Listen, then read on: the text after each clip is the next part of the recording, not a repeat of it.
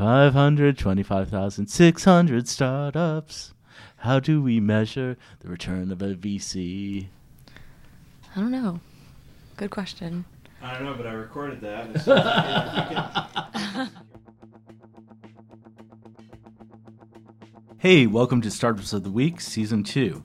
I'm Owen, and I'm here with Holden and Natasha, and this week we'll tell you about a bot who let us enjoy cheap, fast lunch, why Workday said heck no to Adaptive Insights IPO, and we find out what's hip about HipCamp.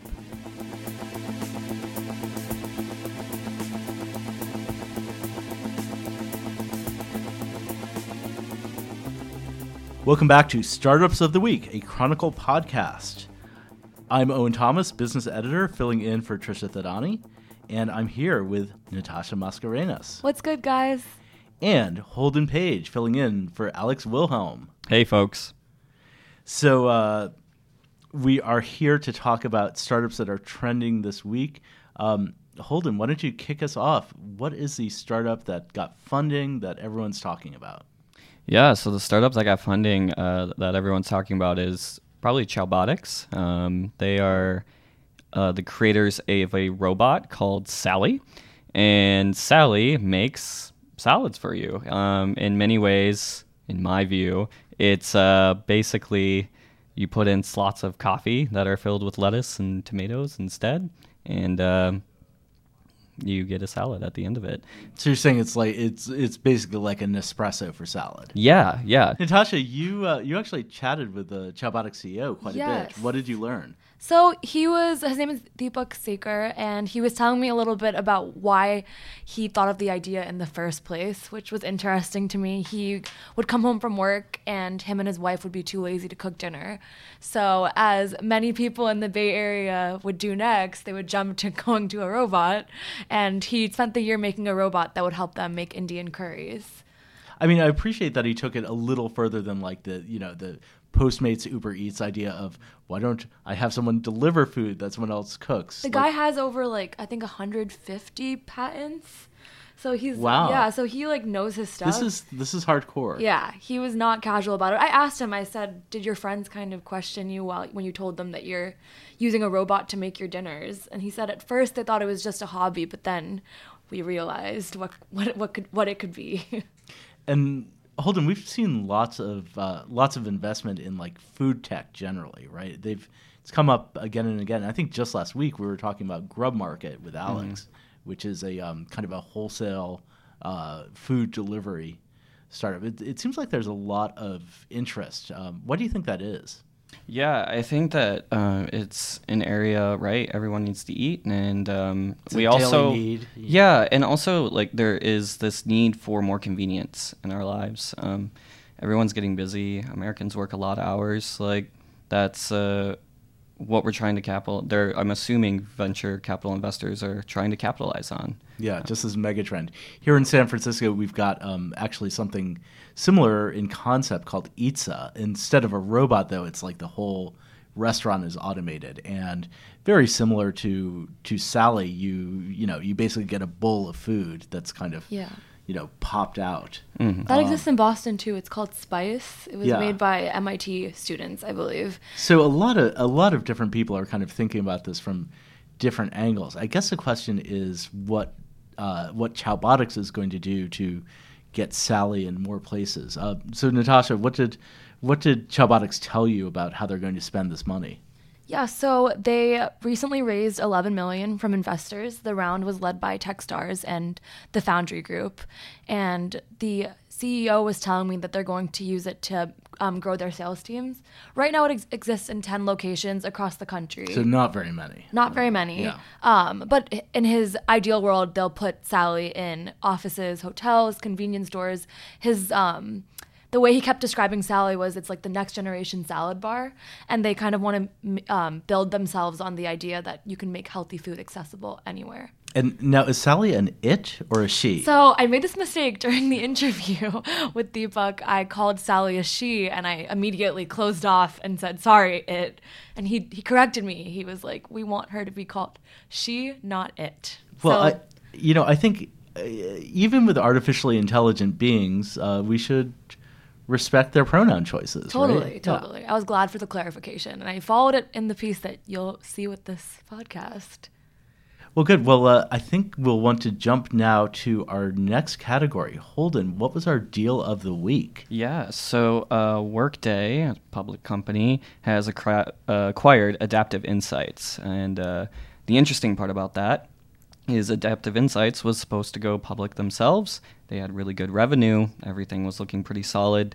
And instead, they went ahead and got acquired. So, Owen, I know you have some insight as to why companies would do this. No, I mean, there's definitely, we've definitely seen it. Going public is kind of the Silicon Valley dream. You found a startup and like it grows up to be its own public company. I think, and you as the founder keep control of it. That's what people aspire to do. It's what Facebook did. It's what Google did. But it's not the path for everyone. Workday is a business software company. Adaptive Insights is a smaller business software company. So this is definitely consolidation. We've seen it, happen before. In fact, Cisco bought AppDynamics on the eve of its IPO.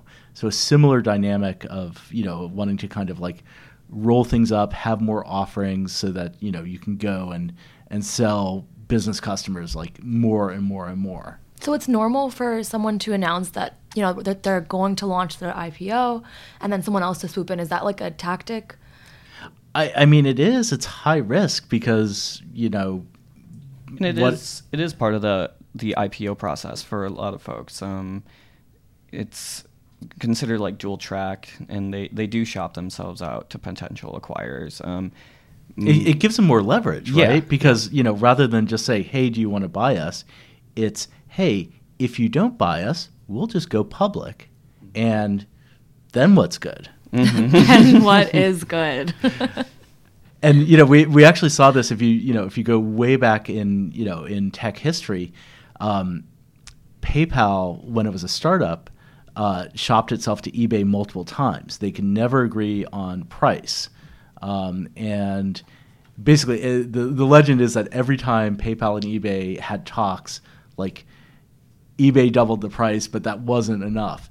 And finally, PayPal went public, and then eBay, about 6 months after it went public, made an offer to buy it, and it was a good offer.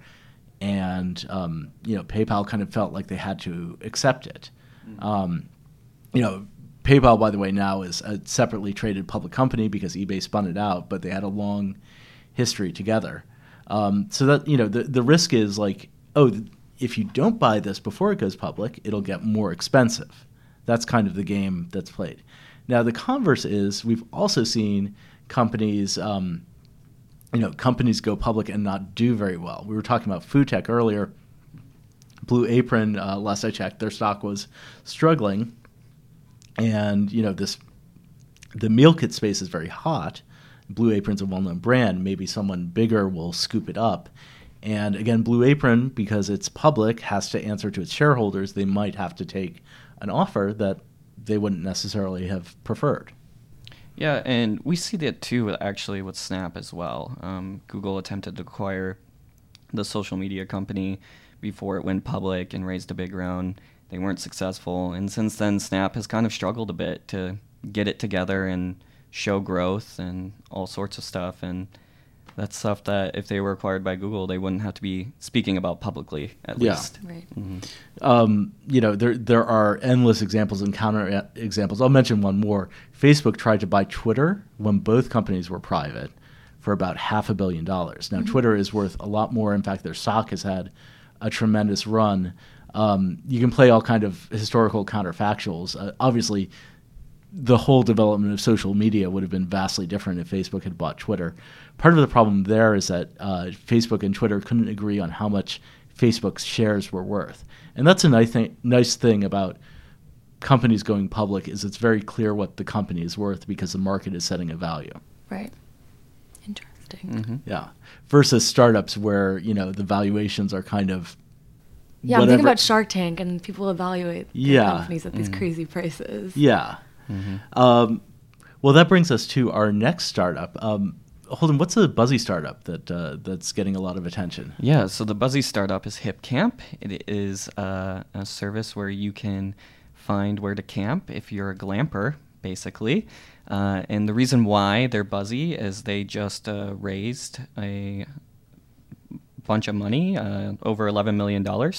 And they also kind of have a Airbnb look to them. And a lot of people like Airbnb. So I think I'll let Natasha here kind of carry off with our conversation. So I talked to Alyssa, the CEO, and she did clarify that that's only a small part of what they do is glamping, which I was sad to hear about because I find that very interesting. You're pro glamping. Yes, I'm pro glamping. And can you define glamping for? In my opinion, glamping would be what you walk into the camp and it's all your amenities are there, your food is there. Your tent is already pitched. And it's like a beautiful, gorgeous tent. And you're not cold Like during the night. You don't wake up with like dew all over you. Yeah. So and I also asked my Twitter. How is that different from a hotel? It's you can see the stars. Oh, okay. That's fair. it. That's all. That's the only difference. I asked my Twitter followers. So it's a hotel room with a skylight. Yes. Yeah. Exactly. Okay. All right. And some nice background music. Yeah. But what I was saying was I wanted to know what my Twitter followers were into, and 50% of the people who I asked for what kind of camper they are said that they would rather stay inside. 33% said that they are glampers, and 17% said that they are campers. So the market potential of glamping may be underestimated. Yeah, or just staying inside. I think people like to say glamping more than they actually like to glamp. That's me. Yeah. Well, on the point of this, like, just outdoor recreation space in general, like, back in, 2013, $8.9 million was invested in the space, according to Crunchbase data, and it is up to $44 million since last year. Growing investment. And yeah. Holden, I think you were pointing out earlier, like, venture capitalists are big, like, trend chasers. Not like trendy trends, but like demographic trends, consumer behavior trends. So, people value experiences more than goods. Mm-hmm. And this kind of fits in that. Oh yeah, it looks good on Instagram. And I know we're obviously calling it a buzzy company, but what I thought was interesting was that Benchmark has invested in this company, which has invested in Twitter and Uber and Instagram. Mm-hmm. People aren't just calling it like a... Yeah, they have a good track record. Yeah, and I asked Alyssa how it felt to be part of like that kind of crew, and she was very honest. She was like, it's crazy and it's awesome. Yeah. And she's very happy about there it. There are just a handful of venture capital firms that are kind of brand names in Silicon Valley. I would say it's Andreessen Horowitz, it's Benchmark, Kleiner Perkins maybe a little less than they were in the past. Definitely Sequoia, which backed Apple, Google, Cisco, Yahoo. I don't think they mentioned Yahoo that much anymore. The most famous kind of venture capital round I remember covering was when Kleiner and Sequoia teamed up to invest in Google. So that was very unusual because they usually compete to be the sole, or major investor, the lead investor in a round. So for Kleiner and Sequoia to kind of seed space to each other in that investment is pretty unusual. So I guess the only thing more impressive than getting money from Benchmark is getting money from Benchmark and another one of those firms at the same time. That's true. Goals. Another interesting note about their investor is they both share Airbnb and HipCamp share Slow Ventures as an investor as well. So they consider themselves the Airbnb of camping. Probably helpful to have an investor. Yeah. She also said that she was like, I would also call a second name would be the matchmakers of camping. Yeah. Slow Ventures, by the way, is a fund that's backed by Dave Morin, who's a former Facebook executive. So it's very important in Silicon Valley to kind of have these connections, whether it's one of these big name venture capital firms, a little more boutique-y venture firm with well placed principles. It's all about who you know. Yeah. Well, also if you go through their website as well, one of the big things that Airbnb did a while back was offering $1 million insurance to hosts. Well, you'll see with HipCamp actually offers the same exact thing. So you can kind of see these synergies between like Airbnb and HipCamp in a lot of these little subtle ways. So, right. Yeah, which came in the wake of a real disaster. Airbnb had a host whose place was absolutely wrecked by a guest. This was before they had an insurance policy in place, and they didn't really know what to do, and they were kind of panicking. And one of their venture capital investors said, just announce an insurance policy. We'll figure out how to get it. And the CEO said, should we have a $100,000 insurance policy? And the investor, I believe this was Mark Andreessen, said, just make it $1 million. Just make it $1 million. Yeah. A phrase I would like to say. Yeah. And, Airbnb was much smaller then, so that was kind of a scary thing, but it created a lot of trust, which is crucial in these marketplaces. Yeah. Especially. Well, good. Well, I think we saw some pretty interesting trends this week. Yes, we did. Always a food company. Yeah. Always a food company. Always a food company. But, again, these consumer trends of food experiences, in the business side of things, ongoing consolidation. I think we'll digital return to transformation. This. Absolutely. Well, good. Well, thank you guys very much. Thank you. Yeah, we will keep you posted on the latest startups.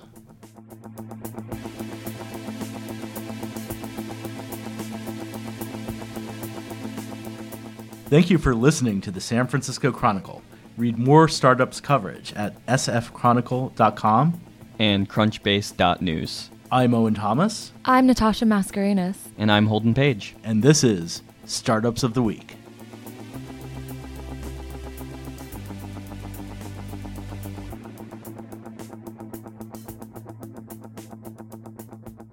Killed it. Killed it. That was...